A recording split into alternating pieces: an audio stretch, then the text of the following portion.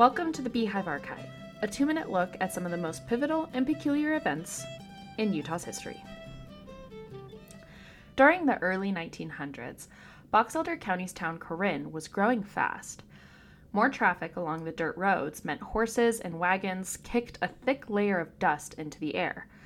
Clouds of earth poured into homes through windows and doors, sometimes making interior spaces practically unlivable.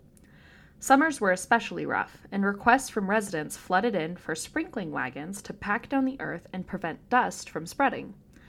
Urban dwellers were impacted by the dirty air, but the amount of water needed to curb the problem was significant.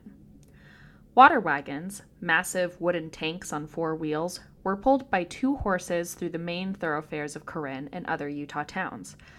Drivers sat perched atop a spring seat, controlling the flow of water with foot pedals.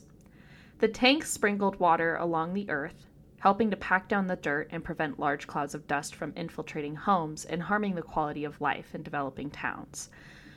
When the driver needed to refill the tank, he would simply find the nearest fire hydrant and use a fire hose to fill the barrel.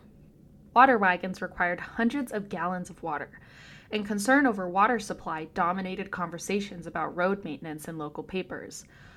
Ordinances about sprinkling and refilling water wagons attempted to control some of the water usage, but during the dry summer months, residents complained the roads were still too dusty. Women complained that dirty air prevented them from hanging their laundry out to dry. Local business owners felt that dusty air was simply the price to pay for industry, arguing that it was, quote, better to have business in dust than solitude and clean air. Within just a few decades, the struggle over sprinkling wagons resolved itself. Packed dirt gave way to paved roads, eliminating the problem of dust and allowing for easier travel as the automobile became more widely available. However, this struggle was just the beginning for Utahns learning to navigate the delicate balance between water usage, human health, and growing industry. Find sources and past episodes of the Beehive Archive at utahhumanities.org. For the Beehive Archive, a production of Utah Humanities, I'm Megan Weiss.